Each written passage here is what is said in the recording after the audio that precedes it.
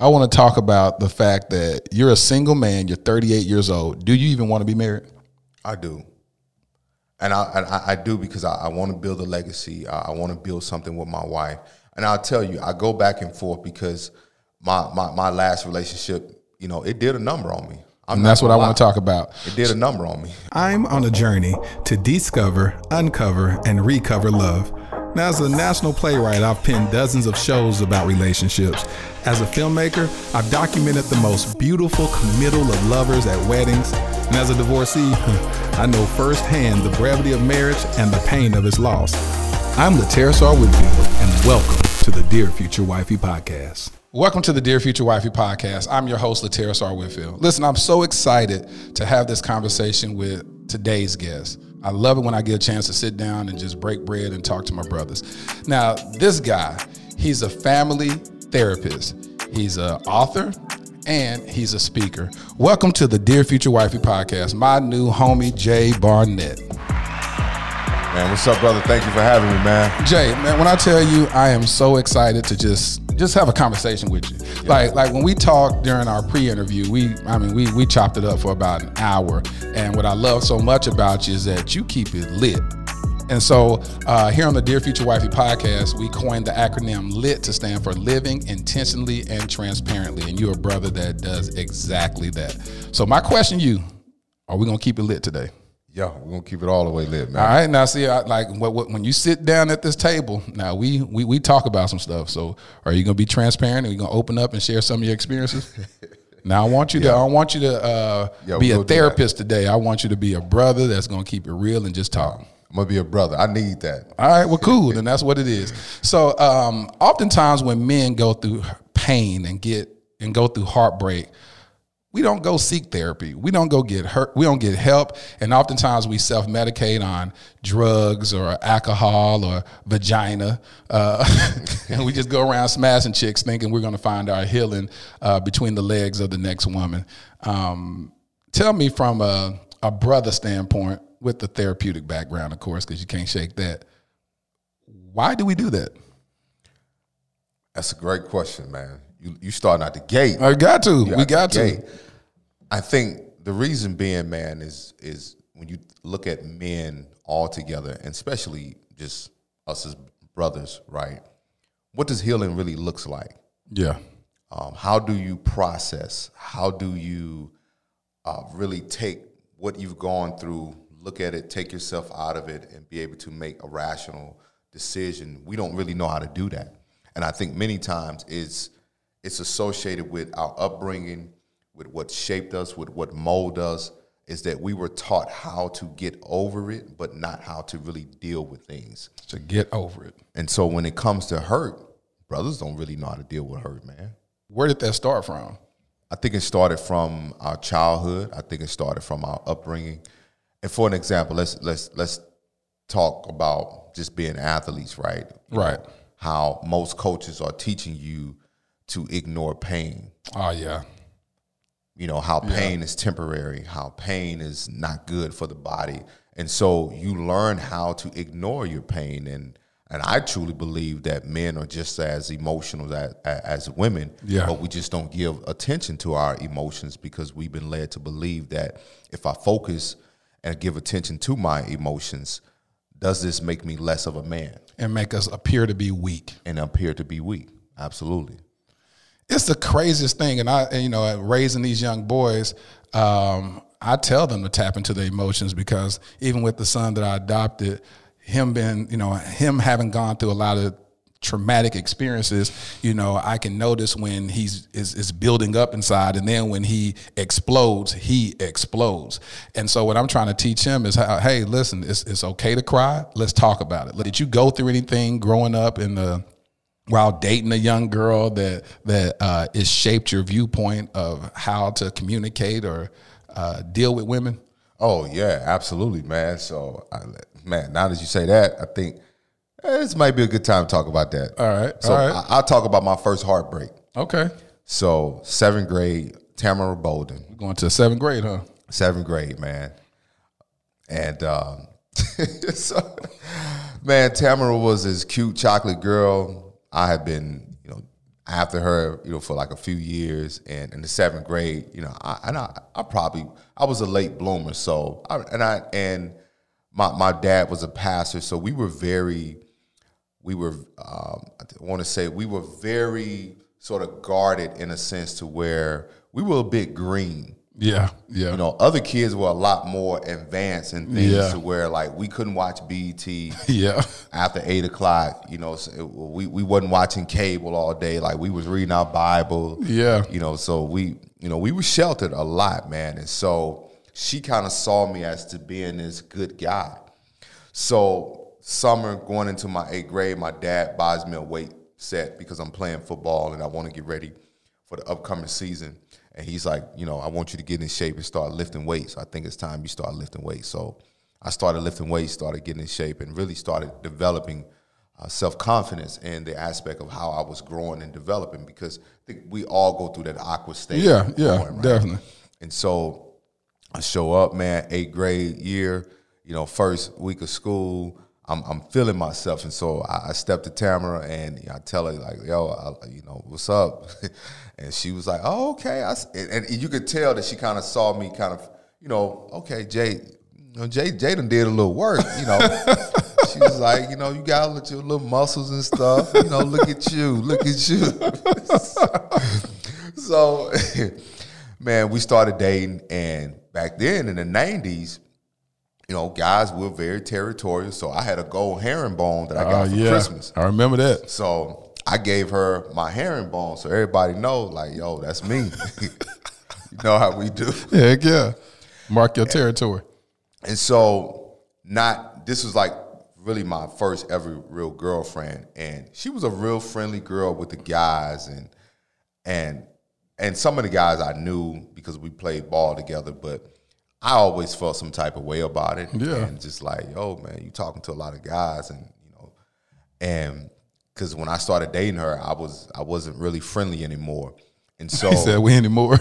Yeah, I wasn't friendly, man, because I've always been a very, very social person. So I was just like, man, you talking to a lot of these dudes, and who is it? Why are you guys talking that long and those things? And so I guess it started to annoy her. And long story short, she ended up breaking up with me. So, but she didn't do it. She had a friend do it. Oh man! So she had a friend named Sharia Robinson. First and last names, boy. He called them out. Man, I would never shall I ever forget this. So Sharia Robinson, she's a heavyset girl. So she was known for throwing hands with dudes. So she come to the door. The bell is rung, and so I'm like, okay. I wanted to talk to Tam. So she was standing in the door, and she was like, she don't want to talk to you. She was blocking her. Yeah, she was blocking the door. And I was just like, yo, Tam, like, come outside. Come out in the hallway. She was like, she don't want to talk to you. And by the way, here's your necklace back. Dude, you ever feel that lump? Yeah, it'd be right in your throat. You finna cry on point right there. Dude, that was just like, I was done. I rode the bus home. I cried all the way home, sat on the seat. And my sister, we went to the same junior high school, and she was like, Jay, what's wrong with you? And I didn't say nothing. And I didn't know how to process it. And then when I got home and told my mom, then my dad found out. He was just like, oh, boy, get over that. You in junior high, you don't know what love is. And so you don't know what love is. So saying all to say, and to step back in a clinical perspective and to help parents in this space, what parents should do a better job of is not only giving your child the space to express what they feel, but leaning in that space to help them to understand what they are feeling. Yes. Because when you're a teenager going through a heartbreak, teenager going through puberty, teenager going through the challenges, your hormones are changing, your body is changing. Parents often neglect kids in that stage and not have the conversation. And so for me, two things that taught me. It taught me that I felt like, well, I don't think women really want a good guy. Yeah. Second thing, it just really taught me that, shoot, don't nobody really care about your feelings. Get over it. To get over it. And see, oftentimes going through that space of getting over it, we don't know what to do in that space. And so most of the time we're making bad decisions on the getting over it phase. And what do you remember back in that time? What were you doing? So back at that time, like I stopped eating for a week. Man, Terrence, I lost 10 pounds, bro. I lost 10 pounds, man. I'm serious, man. I lost 10 pounds. Like my mom was like, you know, what's going on? What did this girl do to you? And it wasn't so much what she did to me. It's what it taught me. And that's good. And then what it taught me, because I wasn't trying to be overbearing when I was asking her these questions about these guys. I was just trying to get an understanding. Understanding. There it is. There it is. That's good. Keep talking. I was just trying to get an understanding because, you know, for myself, I'm like, all right, I know, you know, we're in this little dating thing. You know, we're young, but I'm also trying to understand, you know, why are you having these long conversations with these guys? So I don't know. And I think at that time too, who's able to really decipher between what a platonic friendship is opposed to you all teenagers. So he thinking about the same thing you think. 100%. You know what I'm saying? Just keep and they ain't changed even now. In today's, you know, at the ages that we are now, I mean, that's where you find yourself oftentimes getting played on the most is by the quote unquote friends. Exactly. So it's interesting. So continue. And so for me, during that time, I just felt like, man, dude, I don't know what to do with this. And then also my parents were going through a divorce. So I was in the midst of that, acting out in class. And what it did was it made me angry because I couldn't do anything about her breaking up with me. And it made me just feel like my dad has called us into their bedroom to tell us that, you know, they're getting a divorce. I'm going through this breakup. So we having to give attention to what's going on with our parents, and no one is giving attention to what we're feeling in either space. That's interesting because you're experiencing two breakups at the same time. Two breakups at the same time. A breakup that you're personally going through as a child, and then an adult breakup. So that can be extremely traumatic on shaping your ideology on relationships. So what did your relationships look like after that moment? My relationship looked like after that moment, I think I had maybe 2 serious relationships in high school, and they were a pretty long relationship because we moved from Mississippi and moved here to Texas, and my relationships were always like I just started focusing on football because I didn't really want to experience another pain like that again, and I didn't get back into a serious relationship. I think I had 1 serious relationship in college. And then I tried to date because I wasn't really like a serial dater type of guy because, you know, my parents, you know, they had strictly enforced, you know, us to be very guarded with dating, very guarded, you know, that's all they said. But they didn't really give us the breakdown of what that looks like. What that looked like. You know, so. That's where we fail so much in the in the church. You know, we say, hey, you need to make sure that you preserve this and you be very careful. But what does that look like? And oftentimes, I mean, I don't think they really knew how to articulate that. They just be like, don't have sex until you get married. No, they didn't. And rather telling me not to have sex, explain to me what the benefit is, but also explain to me what the possible consequence of it, because now that gives me a greater understanding of how to make my choices. To make an informed decision. Exactly. Based upon just you told me to do this, and then they be like, it ain't good, and then you actually slip up and actually experience it. You like, I don't know what y'all talking about. This is wonderful. Exactly. Like, did you just say this ain't good? Y'all trying to hold me back from my blessings.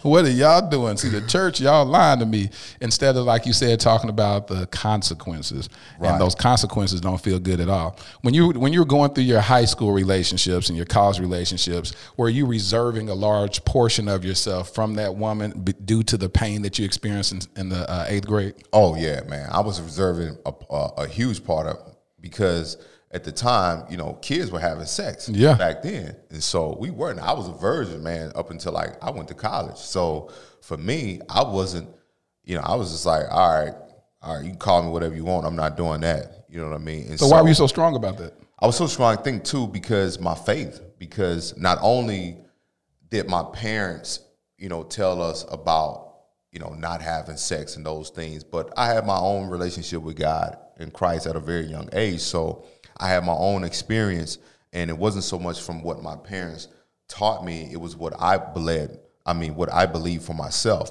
And that allowed me to stay focused, and football just became my outlet because I can be angry there. I can be vicious. I can just be this dog, this animal. So when I put that helmet on, man, so when I was thinking about the breakup, when I was thinking about the move from Mississippi, because the kid who got in the car or got in a U-Haul truck from Mississippi wasn't the kid that got out here in Texas. Because that kid that got out of the U-Haul truck here in Texas, man, that kid was an angry kid because his life has just changed in a matter of a summer. Drastically. I mean, like the pastor, the father that was in your home is no longer in your home. You know what I'm saying? Because you was raised by your mom at that point. Who got custody of you? Yeah, my mom. Yeah. My mom took us. And so when you went through that, and it's interesting that you said that that you made the decision on your own to be a virgin. I definitely got to shout out my son who I adopted last year, Armani, who's behind the camera. Armani came to me, probably a couple of months after he moved in with me, and he said that he wants to be a virgin until he gets married. And I said, what made you say that? He said, I just believe that's just, I just don't want to be out here just having sex with people. That's just not right. And it was interesting. I'll be transparent. He was going through the armrest in my car, and he came across a box of condoms. He's like, Dad, why you have these condoms? I said, what do you mean why I have them? He was like, man, you shouldn't be having sex. You shouldn't be. I said, well, I'm not having sex currently right now, but if something pop off, then, I got to be ready. He said, Dad, you're not married. You shouldn't be having sex. I said, boy, if this boy here, I said, did he just really? Yeah, I was like, man, if you don't get up out my house over here, boy, I'm raising you. You don't raise me. And I sat there, I was like, man, and I hit him with, you just don't understand, stay in the child's place, boy, leave me alone. I need to shoot. It's stressful. Life is stressful, but shoot, let me self-medicate. So, I said, man, what's wrong with you? But he convicted me in that moment, and I was like, okay, all right, Armani. And I said, so what do you think? He said, yeah, I hear about kids at our school, they're having sex and they doing all that. I just don't want to do that. And I hit him. I said, well, the woman you're going to marry probably didn't have sex with somebody. He's like, no, I'm going to choose somebody that didn't. I said, the odds of you finding a woman that's a virgin is slim to none. And he was just like, pretty much God can do all things. And he said, if I save myself, then I want a woman that saved herself. And I said, all right, boy. All right, then. Wow, I can't take credit. Yeah, I can't take credit for that. I said, that's nothing but God just working through you. And so I just want to encourage you, Armani, to continue down that path and preserve that. That'll be likewise, so dope. Man. Yeah, because I'll be honest, like my senior year is when I was pressured into it, bro. Yeah. And I'll be honest, even men who deal with sexual trauma, and people don't believe this, most men's sexual experience has been from a woman forcing, or that door was opened by a woman of some sort. I mean, whether it was the babysitter or whether it was, and I know we're not really talking about this, but this is why a lot of men deal with sexual trauma silently, because who is going to believe them? Yeah. Yep. And then too, how will they be viewed? Because even for my experience, I just remember feeling pressure, like everybody else was doing it, and I'm just kind of like, I'm not really on what everybody else is doing. Yeah. But and I made the decision, to do it.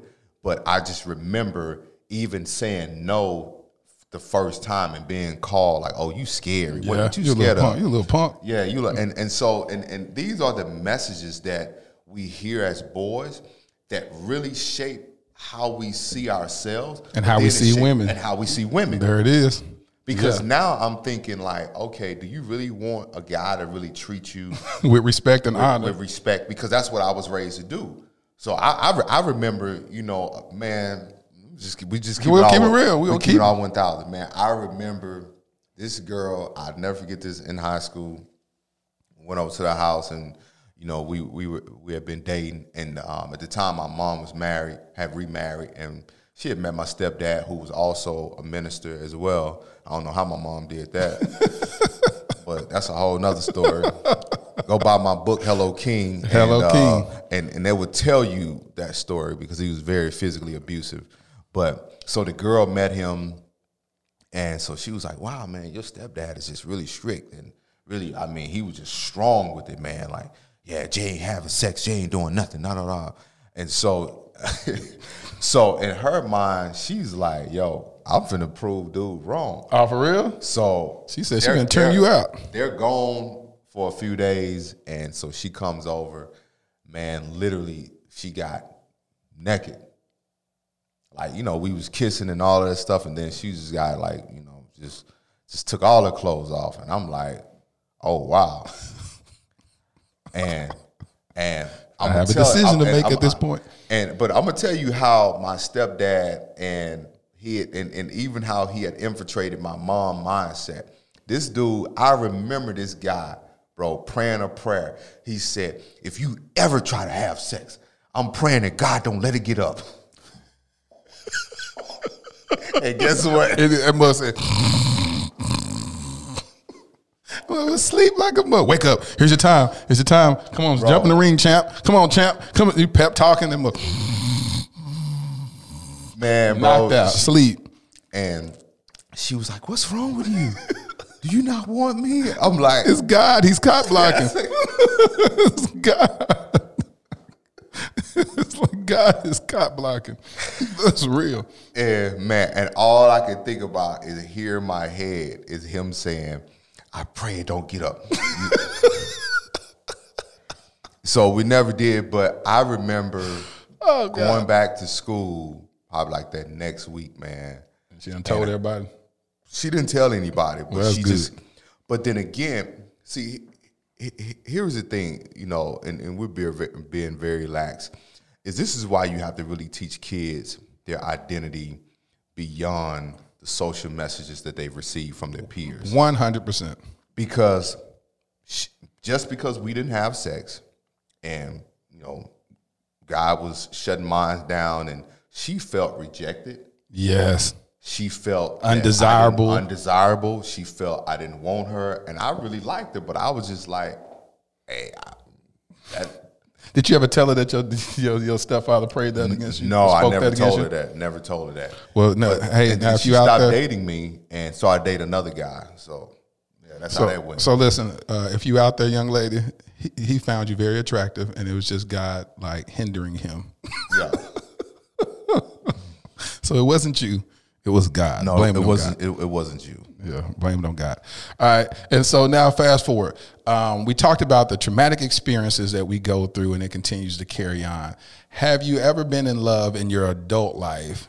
And let me ask you, the last relationship that you've been in was how long ago?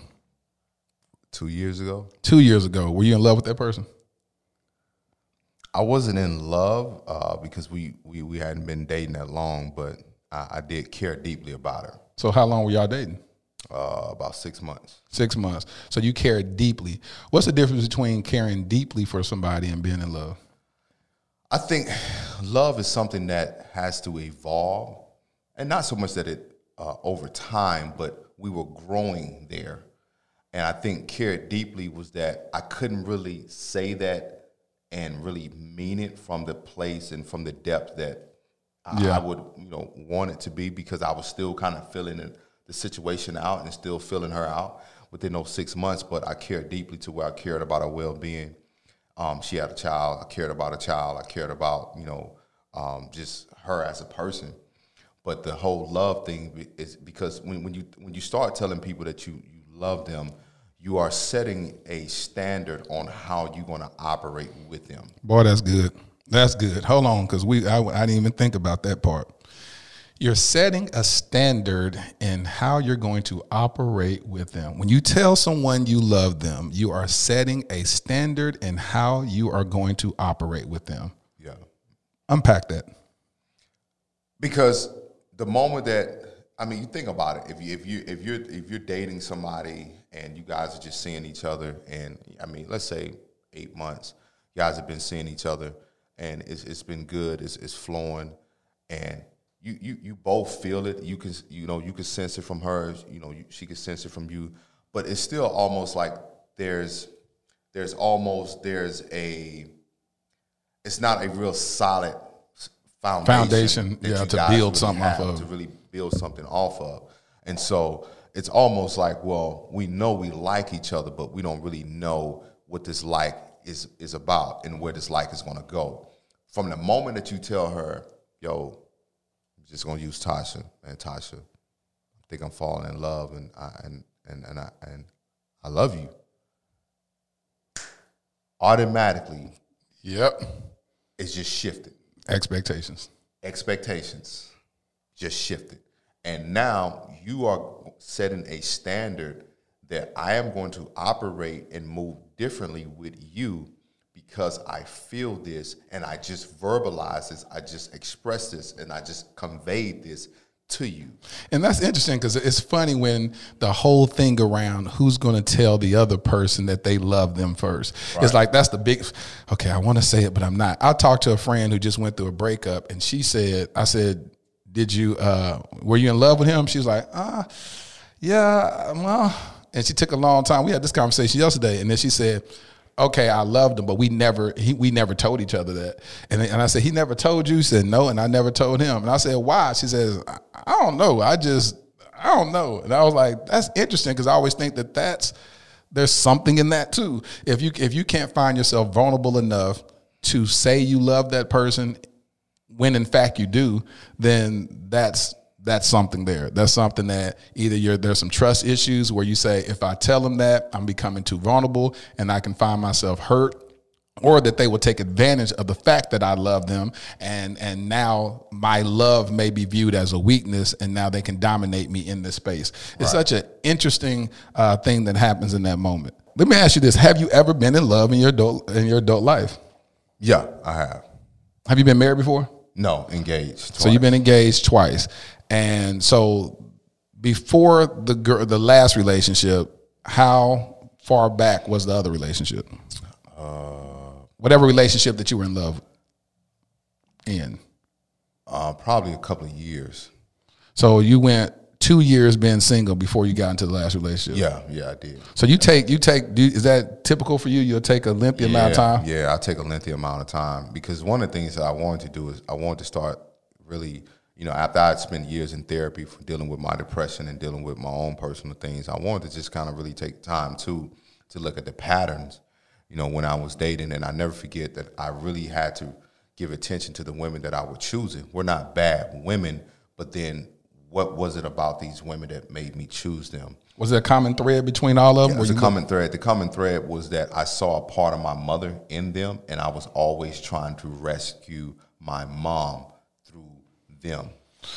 Oh, boy, that right there just almost brought a tear to my eye. Let me tell you something. You know how deep that is? Yeah. But real. How long did it take you to figure that out? Man, it took a long time. I mean, I'm 38, and I think, it's been, 2 years since the last relationship.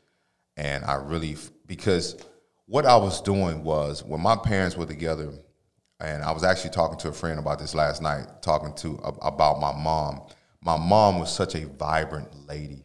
She was an evangelist. She was very powerful. She's she was a great dresser. My mom could just style herself, man. She rocked all the dope glasses. She had some of the best church hats that you ever seen, man. Literally, people would come to my dad's church just to see what my mom was wearing. That's nice. That's dope. Everybody wanted to see Miss Mary. Yeah. And my mom just had a beautiful personality, but my dad never cultivated that. And so when they divorced at 13, I saw my mom morale go down. I saw her joy. I saw her laughter. I saw so much change in her. And so when I would get with these women, I was dating women that I was having to speak life into. Yeah. Because, all right, my dad didn't do this to my mom. Yes. So I'm going to speak life into you. I'm going to look at your dream. I'm going to look at your vision. What you want to do. Get behind and support. I'm going to get behind you and I'm going to support you. I'm going to do this. And what I realized, and I never forget, I was dating this young lady, and she says, Jay, the issue is that you see in me what I don't see in myself. And I said, I said, what do you mean? She's like, you're trying to recreate something, Jay. She said that to you? She said, you're trying to recreate something with me that you didn't have. And I was like, whoa. And how old were you when this conversation happened? What, 30-something? So that woman saw that. Yeah, she saw it. That you were trying to recreate something in that her. I didn't have. And I was like, yeah, you're right. I was like, you understood what that meant when she said that? I understood what she meant because it made me think about, you know, the childhood experience I had. Because even when you come into therapy, right, it's so important that we have an understanding of what you went through as a child. Because as we travel back to the past, it helps us to travel through the present. Yeah. So you need that. And for me, I wanted to be what my father wasn't. I wanted to be faithful. I wanted to be committed. And then I wanted to build, you know, whoever I was with. And so I just thought, you know, well, this is what I was supposed to do. And even the times that I got engaged, I was very ill-informed. I didn't really know what I was doing because I didn't really have the guidance, but I just thought, you know, we've been dating a good amount of time. You might as well give it. Next step is marriage. Yeah, next step is marriage. And so, and that's why I think it's important, man, for people to have counselors, therapists, yeah, guidance coaches, accountability partners, mentors, because so much of what we do is centered around what we've been taught. And sometimes it's not the best way. And it's not the way that will lead to healthy, because most of us have been taught, or we attribute love to how much pain that we can take. Say that one more time. So most of us attribute love to how much pain we could take. If there's no pain, then there's no love. Well, there's pain in it. Well, then it's got to be love. That reminds me of on Red Table Talk this last week where Jada said, Will, I didn't know if you possessed the capacity to love me on this level, or not quoting her correctly, but as deeply as he did. But it was only, she's quantifying that based upon what she took him through. And we do that a lot with men. We go, yeah, I got me a ride or die chick. And that's because you done took her through hell and high water, done broke her heart, done cheated on her all the time, done disrespected her all in her face, and be like, I got me a ride or die. And we're quantifying that based upon the pain that we put that person through. And we got to really change the trajectory of that. While I believe that love is sacrifice, it shouldn't be intentional where you go, okay, we're all working through our idiosyncrasies and our weaknesses and our faults and failures, but it shouldn't be that, oh, this person really, this is real love because I took them through hell. Yeah, I think the most dysfunctional, destructive, toxic perspective ever. Because don't take me through hell just to test to see how much I love you or to see how much the love is. Because you may come up short. You may come up losing me in the process. Yeah, exactly. And I think we have to move away from that thought process because it's very dysfunctional. But think about it. Most of what we do is we function in dysfunction because that's the system that created us. I want to talk about the fact that you're a single man. You're 38 years old. Do you even want to be married? I do. And I do because I want to build a legacy. I want to build something with my wife. And I'll tell you, I go back and forth because my last relationship, it did a number on me. And that's what I want to talk about. It did a number on me. So that was 2 years ago. Yeah. 2 years ago. So that was back in 2018 or 2019? 2018. So started dating in 2017. Broke up at the top of 2018. Okay, but it was a 6-month relationship. Yeah. Okay, so it was 6 months and it caused a lot of damage. And this is what men don't talk about. Why? What happened? The reason men don't talk about it because, for one, we don't have the space to talk about it. That's true. Secondly, what does that look like to even talk about it?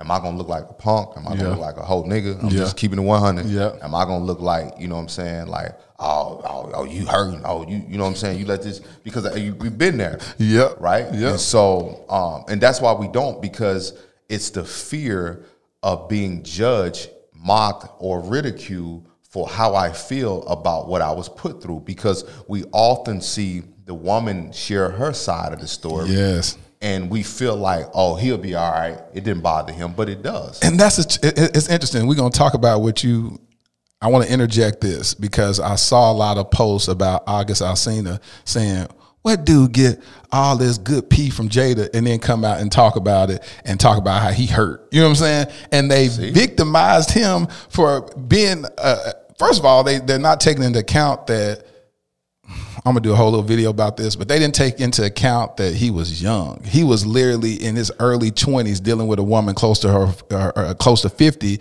and dealing with a drug addiction, so he's already broken. You can see the noticeable pain and confusion in this young man's life. Yeah, you can. But he dare not speak about it because now when he speaks about it, he's like, he a punk.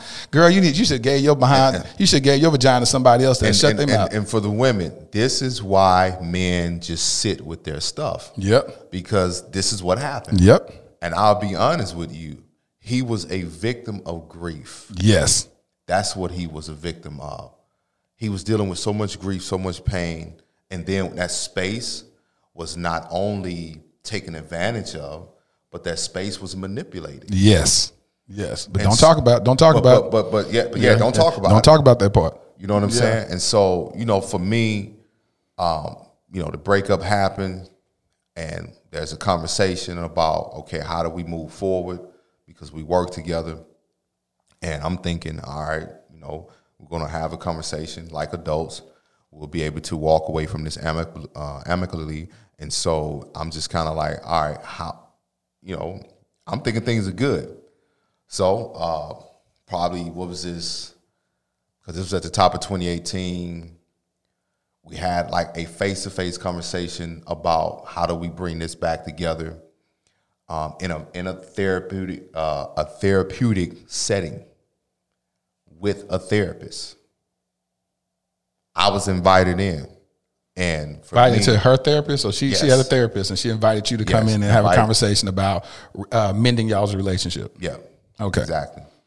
And so I didn't want to do it. I wasn't, because I still had the little pain because there was some words said that I just kind of I just couldn't get with, man. And I think too, even Hold on, I want to touch on that. What words? We talk a lot about words, and they hurt a whole lot deeper. So there was a point where she was going through some challenges, and in these challenges, I was there as hopefully any dude was, and I'm talking about really there, standing there, staying the night, making sure she good, all those things.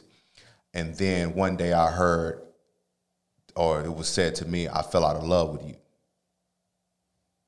She said that to somebody about you? No, she said that to me.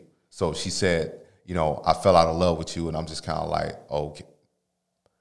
And it was confusing to me. Yep, that seventh grade boy is hearing going back to seventh grade. Yes. It was confusing to me because I'm like, yo. I'm here for you. I'm rocking for you. We just came through a tumultuous, you know what I'm saying, time. And I was here. Yeah. I'm here, driving you to where you need to go. I'm here making sure you good. How can I make this better? And so when I heard that, I checked out. And so we had another conversation probably maybe some weeks later. And she said, well, I didn't really mean that. I was just saying that to be hurtful. And for me, when I heard that, man, again, I went back to the seventh grade kid because I'm like, all right, what do women really want? Yeah. Because I'm not perfect by any means, but I do know my heart is gold, and I got sisters, so anything that I can do to help the person that I'm with, I'm going to make sure that I go those lengths to do that. So fast forward, that's what just really just pushed me in. And to me, because I feel and this is where women have to really be cautious with your words, because you can't, because see, there's an honor code that we operate as men. See, once you say I'm your homeboy, you my homeboy, we know, all right, there's a level of mutual respect. There it is. That we're going to always keep it 100, and we're going to keep it above the table. Yep. Because we know if we go beneath this table, then there's no coming back. Yeah. You know what I'm saying? And so And a lot of times women don't take into consideration, because let's be mindful, or should I say, let's be honest, not many people are mindful enough to be emotionally intelligent, even in spaces that they feel like they have been, on the other side of pain. Yeah. So it's not to ignore that nothing didn't happen to you, but also being able to hold the space that let's hear the full situation and let's look at this intelligently from an emotional perspective that we both heard it. Yeah. Yeah. So how do we provide the safe space for us both to talk and express and to get some understanding? And so for me, I just thought, okay, this is where I'm at, and I'm going to choose to stay here. And I wasn't ready to move from that space because, again, anytime a man tried to express himself, I felt always shut down. And then I felt, okay, I speak with my hands, so if I'm speaking with my hands, you would interpret it as I'm aggressive. And I'm just like, man, so I just couldn't win. So I just checked out. So fast forward. You're in this counseling session. Fast forward, I sit in this session and I don't say anything. The counselor's like, hey, I'm like, no, have a conversation after the counseling session about, possibly working things out. I'm just not with it. So did you tell her that, or you just internalized that? No, I told her that. Okay. Yeah, I told her that. So a few months go by, and again, I don't really have the space. And then to really talk and share, I confide in some people that I'm thinking is safe, and then apparently I found out that it's not safe. Yeah. And that's one thing I'm so big on now, bro. It's not violating safe spaces. It's not violating safe spaces, man. It's like I'm always transparent. I'm gonna always be that. That's who I am. Yeah. But I have learned to be selective where I'm vulnerable at. Yes. And what women don't understand is like, that's not a space that a man is going to give you freely. So like you're not going to get that quick. You're not going to slide in the DMs and give me a, hey, king, and this and that, and I support you, I believe you, and just think I'm just going to be vulnerable with you. Like, it doesn't work like that. And I've had women who do that, and I'm just kind of like, well, I just feel like you're so guarded. Yeah, I'm guarded because I want to use wisdom. On who I expose myself to. Exactly, because I don't know, and this is the fear, ladies, with men. We don't know what you're going to do with our vulnerability. Yes. Because we don't want to be emotionally blackmailed with what we share. Yes. Because that's the ammo that you always have. Yes. I mean, very rare, correct me if I'm wrong, very rare do I see a dude get on social media and go on a rant about a relationship. No, they don't. So many times, and especially with black men, man, we always feel like we're in a proven state. Yes. And we got to prove ourselves. To everybody. So when a brother comes to try to share, oh, he hurt. You know what I'm saying? That is what they say. And they said in the space where, so, bro, it's almost like an oxymoron. You get in a relationship with a man and you say, open up to me, tell me what's wrong, but outside of the relationship, you talk about men who open up and say things about that they experience. Oh, he hurt her. Oh, girl, I guess she must have. Again, it's like men, we get treated as if we're not humans. Yes. As if we don't have these feelings. And I run this men's group over in Oak Cliff Chamber of Commerce. Do you know most of the men have said that when they have tried to be open about their feelings, it's shut down. It's been shut down. Shut down. I did this I was in this, when I was a member of Covenant Church, they started this program that's still around today it's called Camp Freedom. And I was selected to be one of the first men to go on this retreat. And it was about 12 of us there. And we just shared. It was a powerful, powerful experience. But here we are, these 12 men from different backgrounds, black, white, Hispanic, and we literally spent 3 days away from your cell phone. You couldn't bring your cell phone on the trip, and we just was in the woods, and we just broke bread and talked and shared stuff. And I was like, wow, men, we really don't share stuff. Men were crying, we were heartbroken, we land before the Lord worshiping God. And I was like, this is the most beautiful atmosphere I've ever experienced, because it was a vulnerability that took place in that place that it was like men could actually exhale. You saw a movie called Waiting to Exhale about women exhaling once they found love, but men were able to truly exhale and say, I'm tired. That's why I believe men die sooner than women from heart attack and all that type of stuff. We don't get those moments. No, we don't get those moments. And that's why it was so important for me to become a therapist as a black man and to create these safe spaces to be able to help men, because that's good, man. Kudos. God took me through my own process and still taking me through a process. So hold on, when did you become a therapist? So this is going into my second year. Okay. So that came after this past breakup. Yep. And I was still in grad school, going through the internship process and all those different type of things, man, that trying to manage school, manage processing, manage my therapeutic lens, because I knew what was going on in the situation. But what was hard for me is that in May, she, came out and released some videos and said these things. And again, they were things that I shared. Again, your truth is your truth. Yeah. I didn't agree with it because I was there, and I'm like, none of those, when I was told, because I never did go watch it or whatever. But for me, truly, these videos talking about you or videos of you? Yeah, no, these are videos like, he did this, he did that. And by the time, bro, I'm gonna just be honest with you, man, it was the most difficult time in my adult life, because a few months ago we just had a conversation about her trying to get back with you.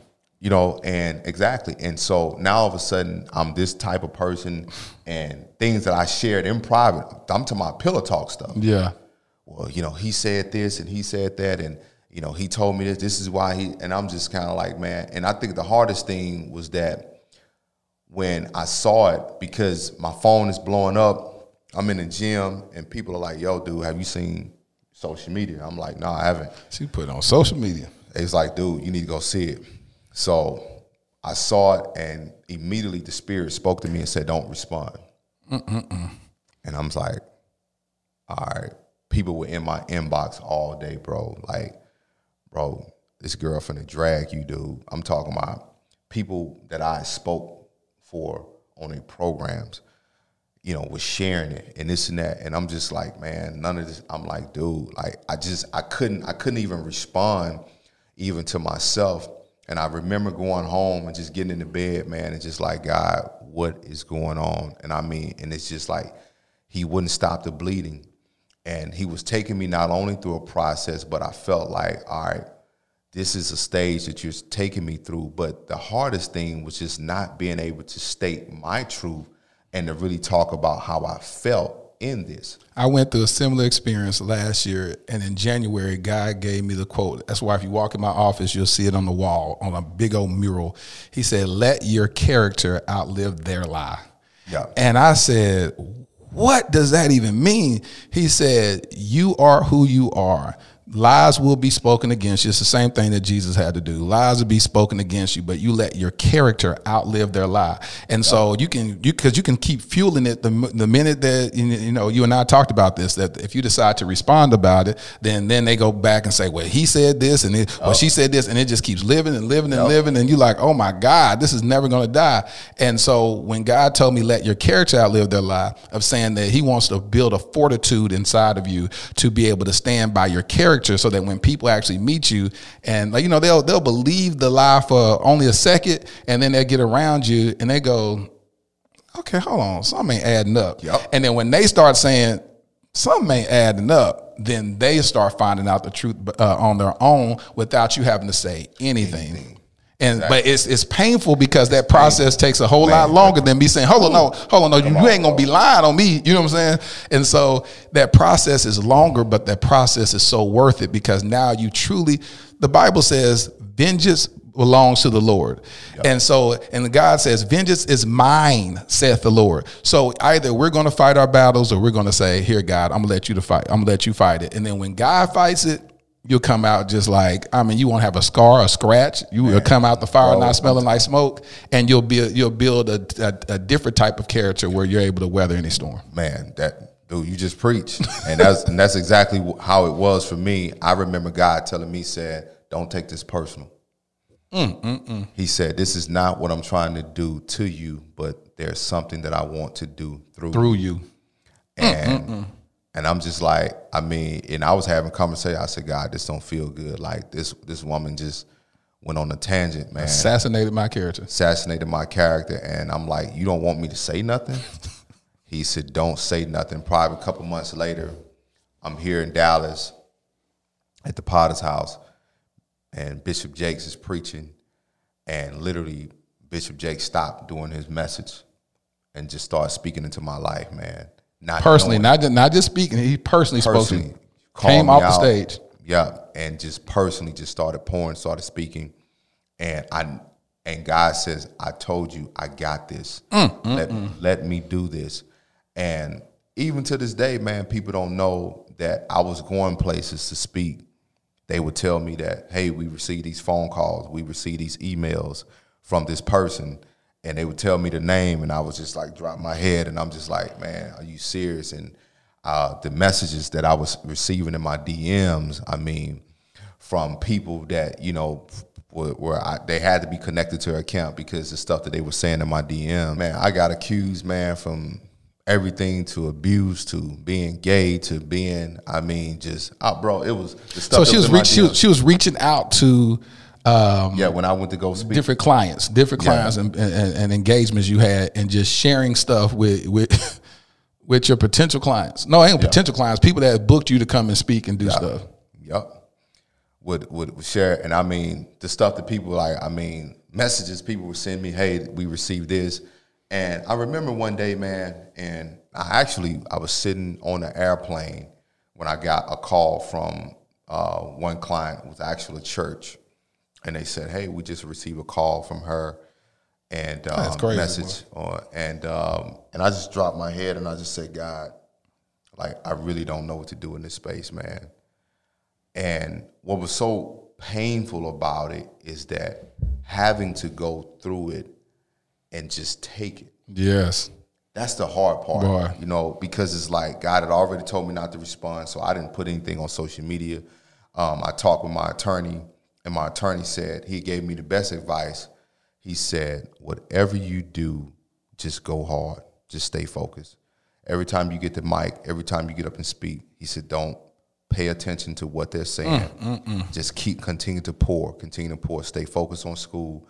We got I mean, he was just, and my attorney was a good friend of mine and a mentor. He said, listen, man, you graduate in another year and a half.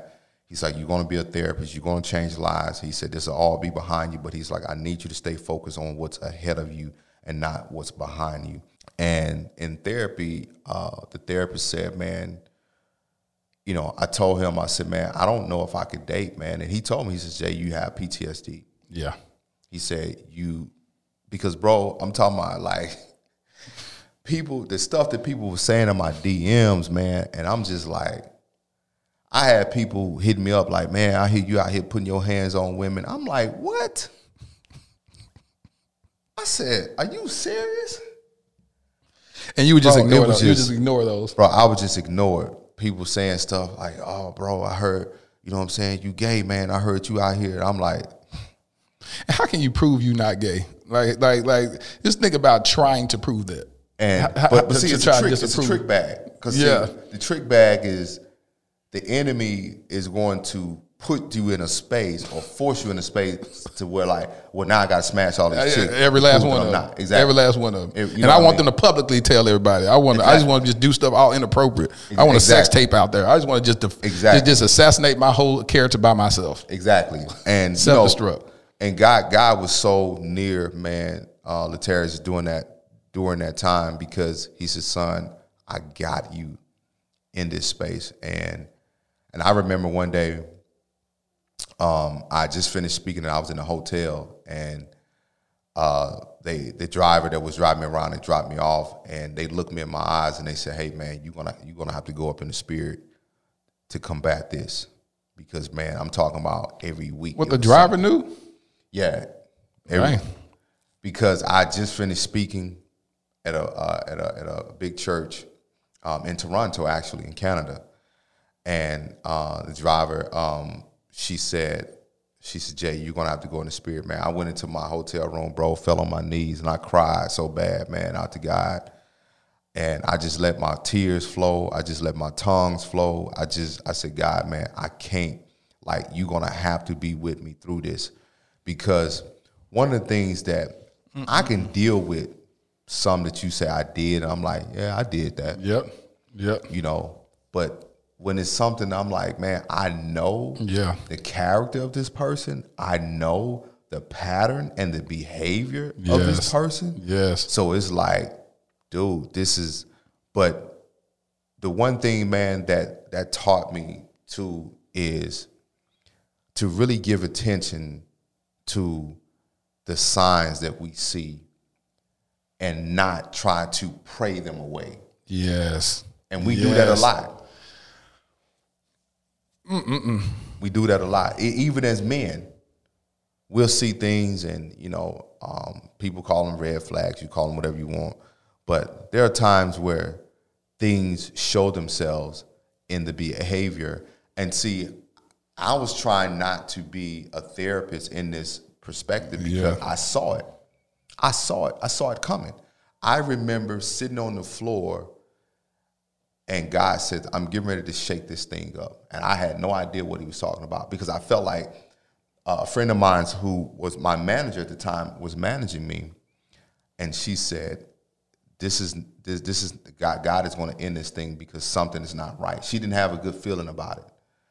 And when all of that stuff happened, she said, Jay, this is what I didn't have a good feeling about.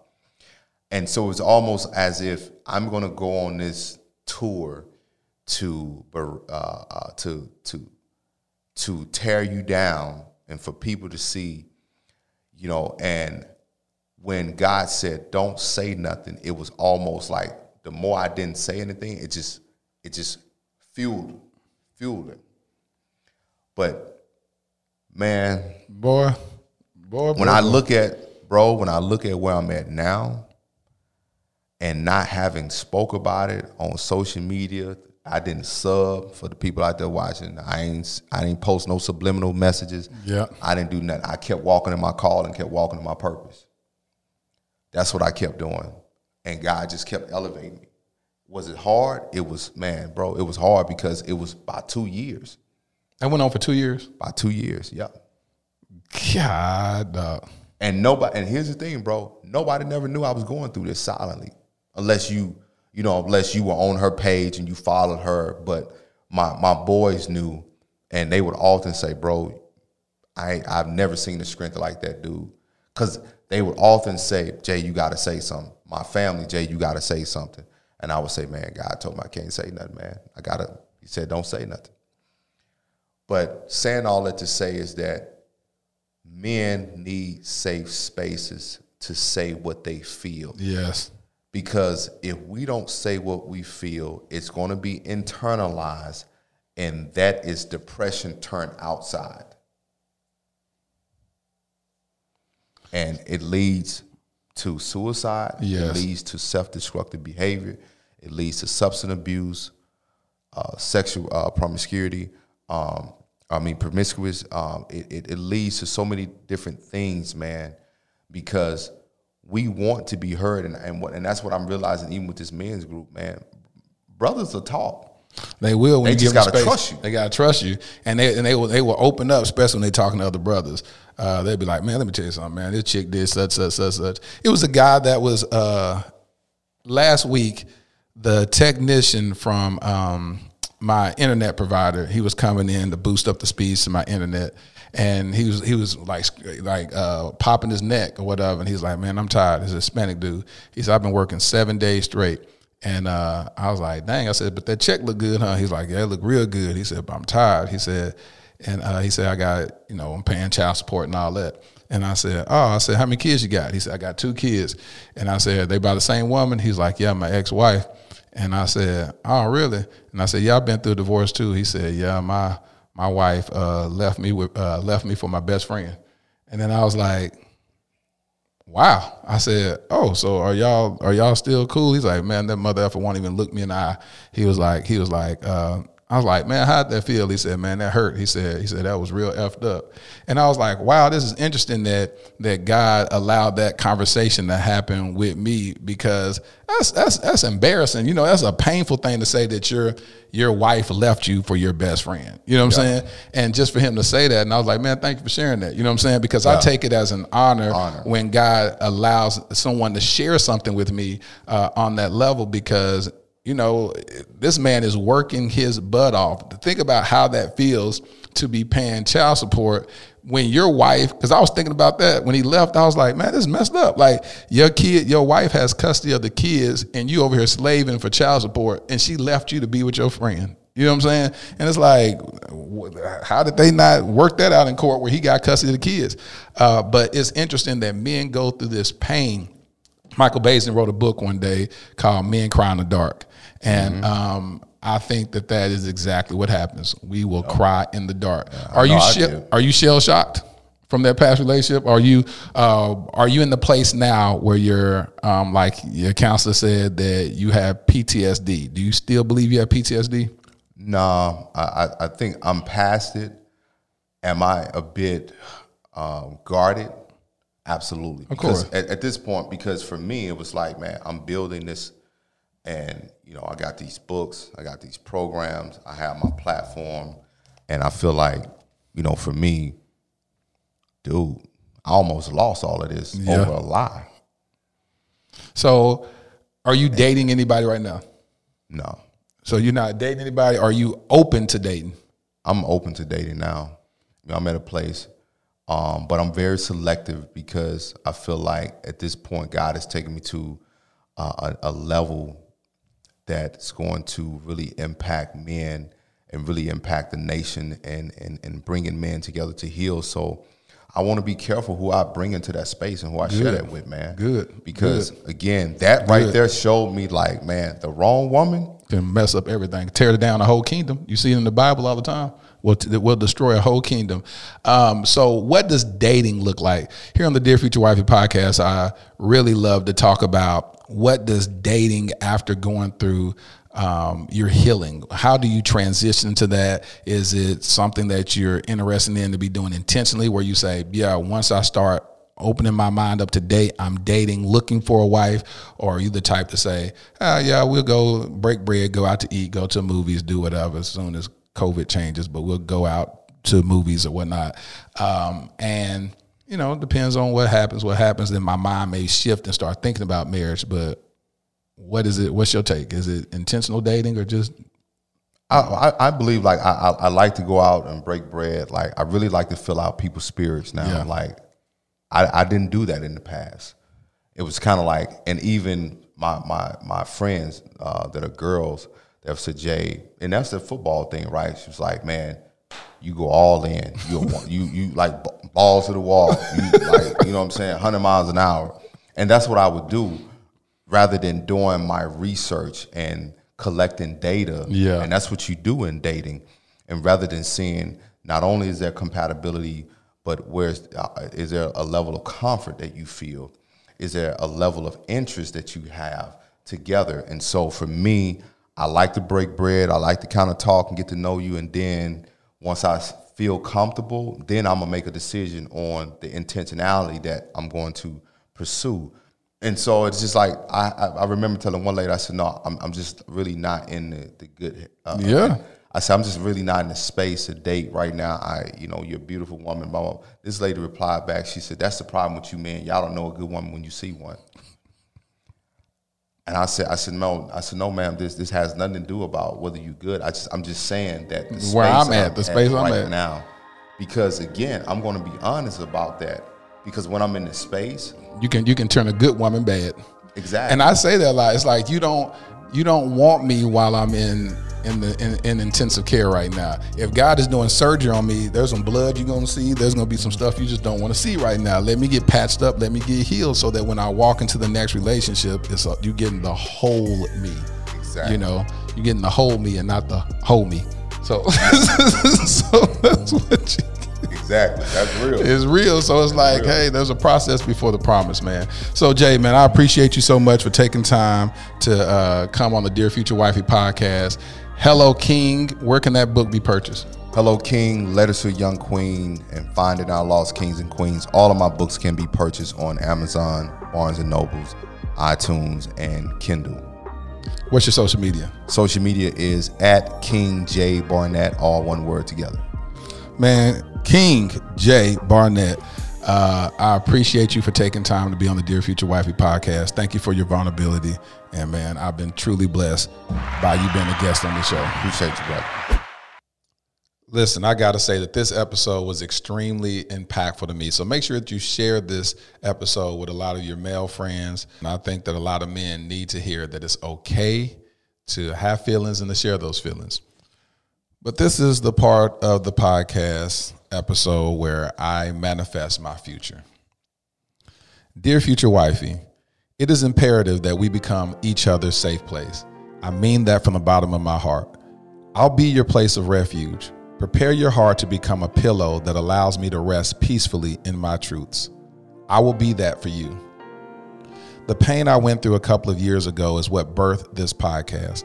I'm pleased with my healing process thus far.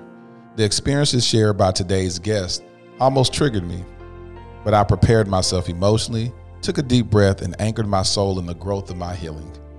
I am unapologetically a man on a mission for restoration and self-discovery. Love is a journey. The first step is acknowledging we're afraid to be hurt again. I have faith in you to protect my heart. I'm building the mental fortitude, spiritual aptitude, and relational longitude to become the husband you prayed for. Your future hubby. Thank you for listening to the Dear Future Wifey podcast. Remember, be lit, live intentionally and transparently, and don't stop loving. Make sure to subscribe to our Dear Future Wifey YouTube channel. We're available on Apple Podcasts, Google Podcasts, Spotify, and Stitcher. We welcome your support. Simply share our podcast with your friends and family.